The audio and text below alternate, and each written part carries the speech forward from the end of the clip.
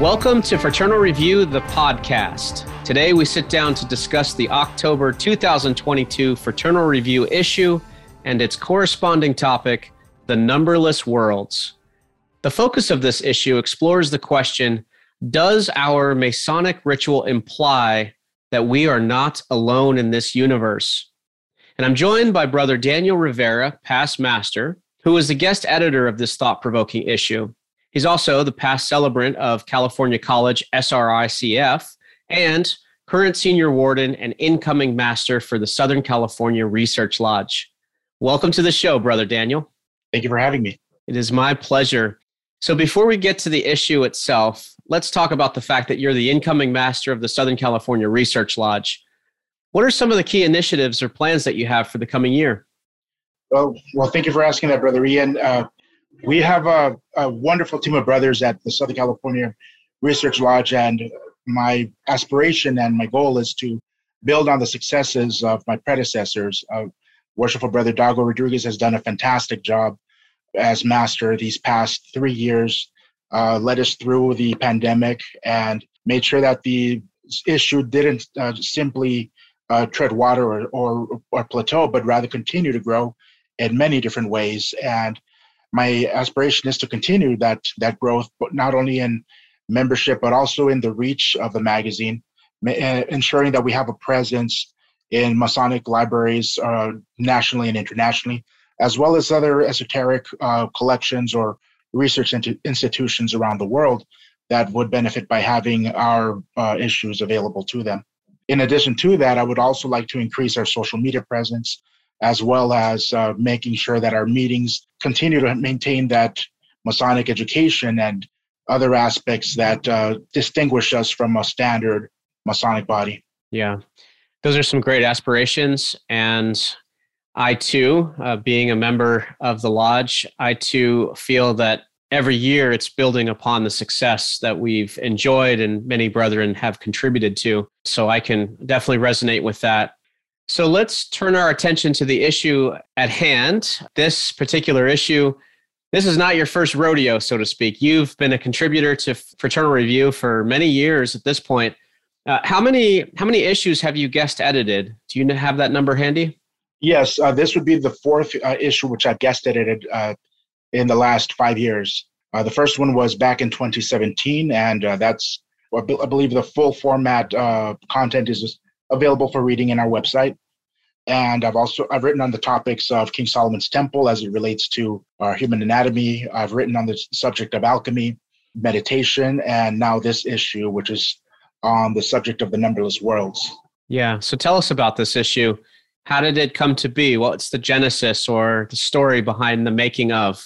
Yeah. So I've always been very interested in the crafts, and well before joining the fraternity, and upon receiving my initiations, I decided to dig a little deeper, especially after receiving my fellow craft degree and getting access to William Preston's lectures on the Masonic degrees, which has a fully expanded version of the lectures of the 3 degrees, such as we know them in American Masonry.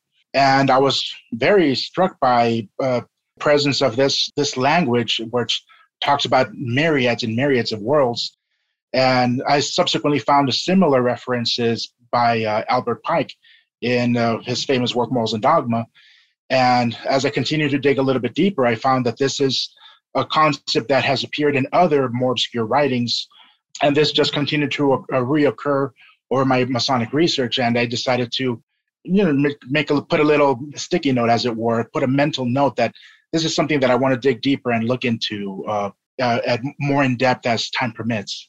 Yeah, well, I'm certainly glad that you did. This is a phenomenal issue. It's certainly, I use the phrase thought-provoking, but I think that's almost understating it. In your guest editor's word, you actually mentioned that this topic, quote, has captured the popular imagination for decades, if not centuries, but has yet really to see very limited Masonic research, end quote. Why do you think that's the case? Why do you think you're the first one to kind of go deeper into this research and writing and speculation? That's a very good question. And I would say that has a lot to do with just the shifting tenor of the fraternity over the decades and centuries. as we're very well aware, in the 1700s, 1800s, many of the brethren were very learned, coming from backgrounds in science, natural philosophy, esotericism, and they were very much in tune with the thought processes of the time, and inevitably the Masonic work would reflect that. But in the 20th century, particularly, it seems that the tenor kind of moved towards more of the social aspect on the one level, but then also on the academic aspect, on the scholarly aspect, there was a big notion of skepticism, not only about the origins of Masonry, but also about many of the ideas that were expressed by brethren in the previous 2 centuries. And as a result, many concepts which were popular at one point may have become less so during the 20th century. And we find that in the works of a couple of authors of Masonic histories from the 50s onwards. But that idea has started to become a little bit more acclimated, a little bit more attenuated in the last 20 to 30 years, where we now wish to approach these writers on their own terms rather than through the lens of the 20th century. And we've also seen that as science has gotten a little bit more advanced, we're a little bit more open to this idea of extraterrestrial life by whatever form it may exist.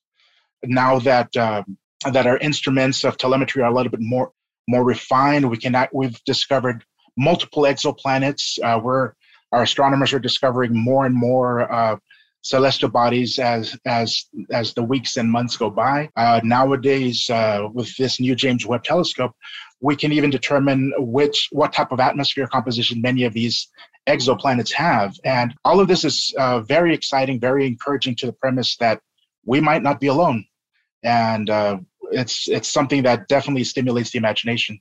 So there's this shifting tenor of the fraternity, and maybe we're blessed with just right time, right place to start to explore some of these ideas, given our intellectual freedom or philosophical freedom to explore these ideas. And then, as you mentioned, that's backed by some of the scientific advancements as well. Absolutely. Tell us about how the passage in earlier Masonic ritual exclaims, quote, "Numberless worlds are all around us and all framed by the same divine artist," end quote. I know I'm paraphrasing here, but what's the background on that phrase?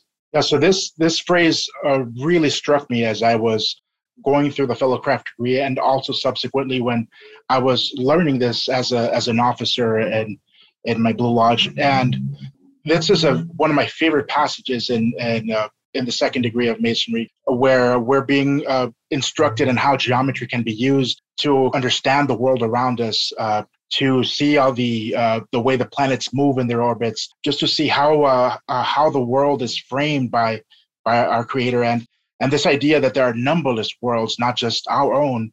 It was something that really fascinated me and intrigued me, and I subsequently found in William Preston's lectures that this concept was of numberless inhabited worlds, and that just really just blew my mind. And I decided to continue that avenue of investigation, and this fraternal review issue is a product of it. Yeah. Another point you drew out in the issue was that many modern Masons may not know that the early ritual actually entertains this belief of cosmic pluralism and this idea of numberless worlds or numberless inhabited worlds, basically saying that we're not alone.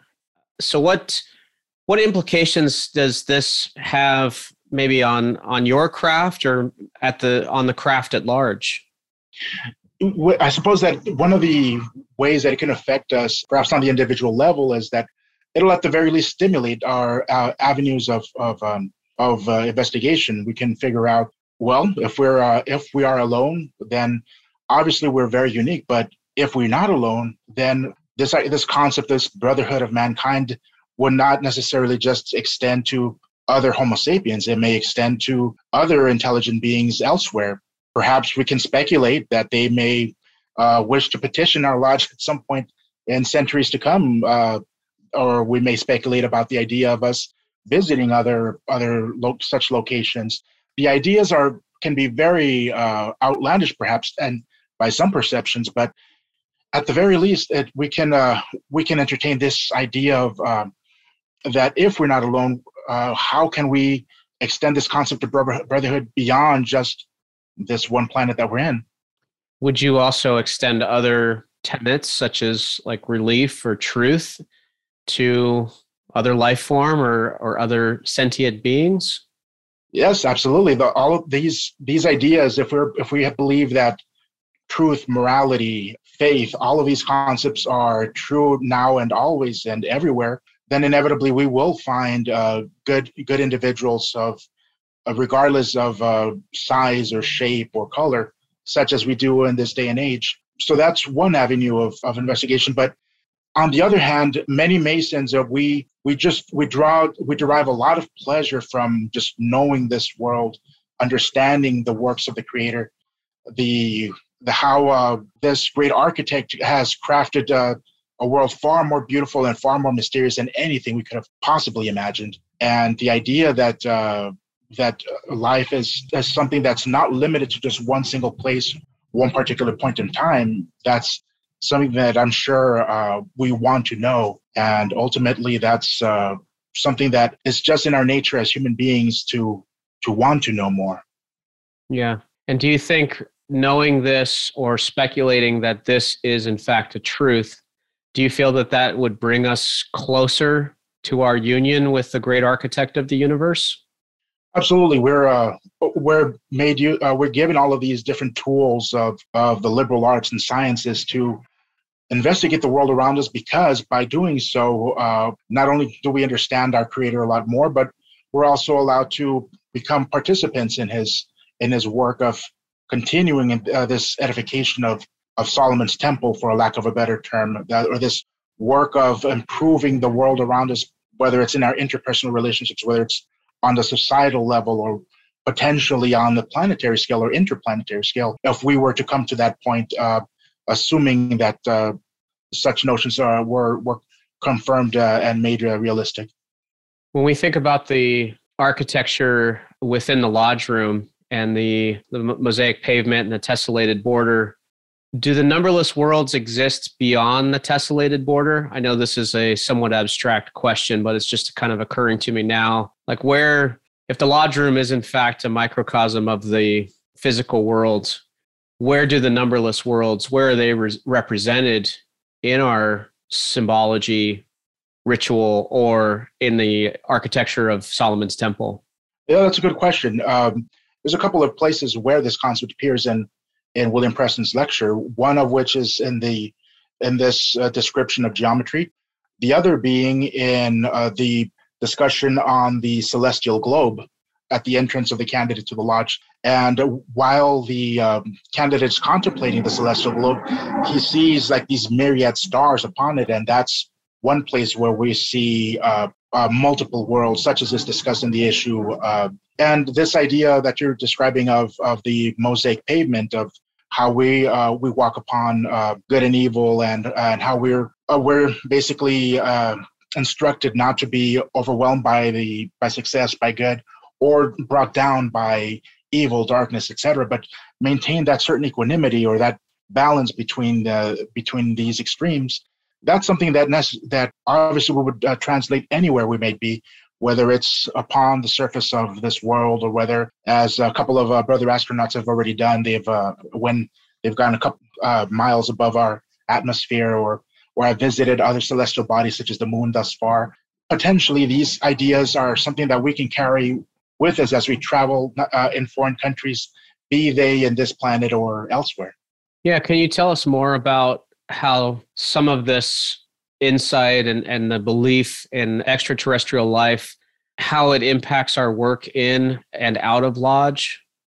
Yeah, it's as far as the work outside of lodge, that would all depend, of course, on where we come from. As far as if we're scientists, naturally our work will be far more direct and much more directly involved with the telemetry, or potentially being involved with space programs in any way. Now, if our work is on this much more spiritual, whether we're seeking to correspond with preterhuman intelligences of different sort, that's where we might rely on those tools made available by our spiritual practice to connect with these beings, whether we refer to them as angels or spirits of different sorts. But these are some of different ways that some folks might interact with them. and always within the framework of our corresponding belief systems or acceptance of different scientific ideas. How has it shaped your work and your craft? On the one hand, it definitely has stimulated my imagination at this idea that Masonry is something that's far more vast than just my local Blue Lodge, or even maybe my local jurisdiction, or the Masons within my country or continent or planet. This idea that is present in the writings of some Masonic authors is that everywhere that there's been a civilization, there's always been some expression of Masonry, whether it's maybe they're not necessarily using Prestonian lectures or Masonic rituals such as we know it, but they will still have this concept of brotherhood, morality, and as a result of many brothers have been able to see similar fraternal societies in other cultures as they've traveled the world, especially in the 1800s. And we may find similar ideas were we to find beings of some level of civilization. Obviously, they would have to have some level of morality or idea, a means of investigating truth, were that to be found. Yeah, as I'm listening to you speak, my imagination is also being stimulated around the idea of the universality of Masonry and the way we define universality, meaning it can apply beyond the borders of, say, religion or ethnic upbringing or geographic region within our own kind of planetary body. But universality, as you're describing it now, could be further reaching beyond the cosmos or even beyond our individualized solar system. That's a beautiful way to frame it. And inevitably, universality will extend through the universe, to put it very, very, very succinctly. Mm-hmm. There was another quote that you found in this and presented in this issue that struck me. It's one by Brother Benjamin Franklin, and who we all adore, I'm sure. And it basically states that he didn't believe that we were alone. So he kind of holds a similar point of view that we've been discussing here, that there are numberless inhabited worlds. And not only that, but he goes on to say that, quote, there are many degrees of beings superior to us. And I guess on one hand, that could be a little discouraging. But do you hold this belief as well? And how do you feel about this sentiment that there could be beings more superior than us? I will say that obviously throughout this discussion, I've been very speculative as far as like how life can exist in other planets, or the idea that there may be other masonries elsewhere, or this idea of universality, how far we can extend that brotherly hand. But as far as Benjamin Franklin's idea that they might be greater than us, that's certainly within the realm of possibility. Many scientists have told us that the universe is billions of years old, and human beings have only been on this planet for roughly about 300,000 years, which means that if life has arisen elsewhere, it must have had a significant amount of time to refine itself, to progress, to define what type of civilization it wishes to be, all of which would inevitably make them superior to us, were they beings of flesh and bone such as we are. And obviously, if they're beyond the limitations of a physical body such as we have, then at that point there would be what we would consider spiritual beings, what some systems would call angels or spirits, perhaps. And these, by their very nature, are superior to us, and not only in terms of their cognition, but also to the extent of their reach through nature. So I think that's definitely a very plausible argument, a very plausible belief that Brother Benjamin Franklin was espousing. Yeah, although it questions our authority, at least in this solar system, or at least on this planet. On the other hand, for me, it's actually quite hopeful, because if there are superior beings, that in a sense, it's proof that the path of ascension is accurate, and this progressive science that we love and is very near and dear to us of Freemasonry, that it actually works. That through countless lifetimes and the pursuit of refining our perfect ashlar, that we can actually ascend and become more superior than our current existence. That's just me, though. No, that's a very beautiful idea, brother. And I agree that as we continue to embody these lessons of fraternity on the individual level and bring them into action in our society and into our civilization, ultimately that civilization will become much more compassionate, much more interested in investigating matters of science, matters of morality, matters of brotherhood and cohesion as a society, all of which will inevitably make that world grow for the better. And any societies that do not have these elements, sooner or later they collapse, they fail. And we've seen that happen in human history at different times, where if a culture begins to break the bonds of brotherhood within itself, or to abandon these notions of morality and ethics, inevitably such a society will disappear. It's possible that throughout the course of time, if there have been intelligent civilizations elsewhere, maybe one of the reasons we do not find them is because they failed that test of brotherhood. But then those civilizations which have been able to have some type of idea of ethics, morality, goodness, brotherhood, extending that helping hand to one another, they'll be able to go far beyond the limits of their locality in space and time, and potentially may reach out to others. And these ideas have been explored to varying degrees in science fiction. And at least as of this moment, we do not have any tangible proof of any of this. But that being said, this still doesn't stop us from speculating on these matters.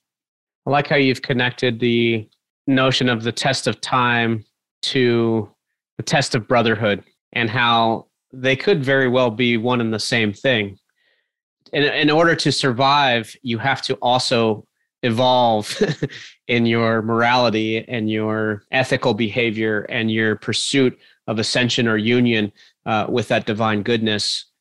So one thing that I see that happens a lot, at least from my experiences, once you vest yourself into research and writing and discovery in a particular topic, and then you complete a work of art such as this issue, you gain insights along the way. So I'm just wondering at this point, now that it's completed and it's been shipped and it's available for download and further enjoyment by all of our readers, what kind of insights or reflections do you have? That's a very good question. Something that I must say is that when it comes to these issues, we're limited mostly by space as far as how much we can share. Something that I found very fascinating while researching this topic was that this concept, as science fiction, we could, for lack of a better term, we can entertain that it is. It's something that just reoccurs over and over in so many different cultures. I was surprised to find that there's similar ideas in Hinduism, Buddhism, Islam, in different Christian denominations, and it's something that many folks throughout the world are very open to. And of course, with nowadays, it's attenuated by the scientific skepticism of that perhaps the universe isn't overflowing and brimming with all manner of intelligent life, but maybe it might be limited to just bacteria on Mars or in Europa or some other local bodies. But who knows? Maybe at some point in the next decades or centuries or millennia, we may come across beings similar to us that we can interact with and exchange ideas with. Right. And that's very fascinating to entertain. It is. We landed on this idea that the work of Freemasonry is perhaps way more far-reaching than just your local Blue Lodge, as you put it.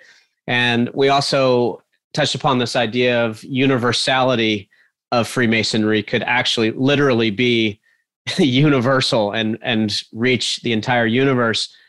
Are those the key takeaways that you would want a reader to have after they go through this issue, or are there other key takeaways that you would like to leave the readers with?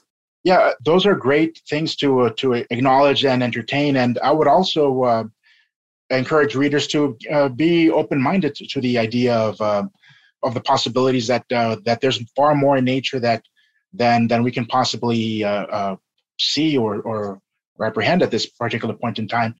But as Brother Mason said, it's great for us to have an open mind, to allow our imagination, our creativity to go forth, and and from time to time we may come across concepts which at first blush might seem outlandish or perhaps something a little bit off the beaten path. But when we're able to entertain the ideas and just measure them with how it relates to the concepts of truth, evidence, rationality, logic, all of the implements which we are given in the second degree via the liberal arts and sciences, we can then see if this is something that we can continue investigating, or whether it's something that we could put aside as a nice artifact of intellectual thought that might not have a bearing in the future. But that being said, just by us engaging in it, it encourages us to grow and challenge our ways of thinking.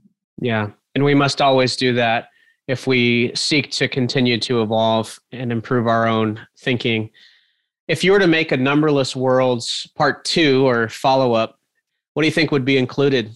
Yeah, well, that would be a nice issue to explore some of these concepts of extraterrestrial lodges, and that's just a bit of an aside, perhaps. But this is an idea that has been entertained by some circles over the 20th century. This idea that, well, if there are other intelligent beings elsewhere, perhaps they're performing some kind of masonry, and perhaps they've already been having some effect on those of us here.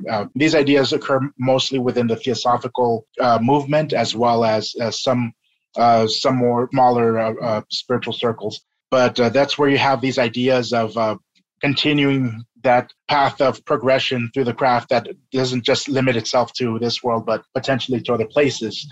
And whether in space or in locality, but that's something that if somebody were willing to entertain that idea even further, sure, we could go further down that rabbit hole or that wormhole, for lack of a better term.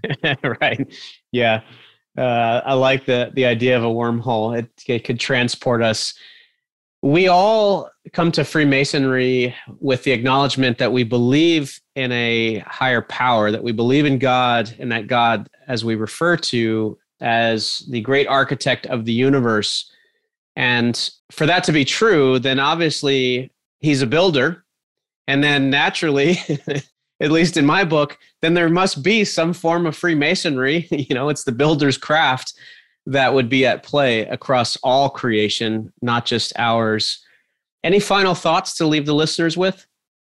Yeah, you touched upon a very interesting topic just there, that this was an idea that was entertained by luminaries such as Giordano Bruno, this idea that this infinite cause that created this world will also have an infinite effect upon its creation. And therefore, either one way of that expression is either the universe is infinite or the amount of worlds are infinite. And that's where potentially this Solomonic temple or this sacred space is found, not just in our society, but in many other places. And during the Age of Discovery, of course, many brothers, when they would visit other countries, would find some similarities in other cultures. Perhaps were we to find some other society in another locality in space, maybe we'll find some similarities there as well. But at this moment, all of that is still within the realm of speculation. But we are speculative Masons, so that's totally okay for us to do. Yeah. So you're suggesting we go from numberless worlds to infinite worlds, perhaps, as part 2 of this investigation. That's a possibility. Sure. I like that. Well, this has been an absolute delight to sit down with you, Brother Daniel. Thank you for your time. Thanks for the effort that you put into this issue. Congratulations again. It's truly a highlight for this year's Fraternal Review publishing schedule. So kudos to you and many thanks.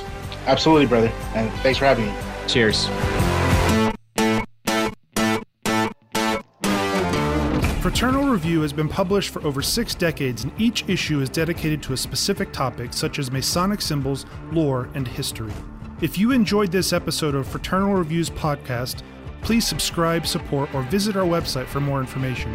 You can become a digital, print, or digital and print subscriber of the Fraternal Review magazine at theresearchlodge.com.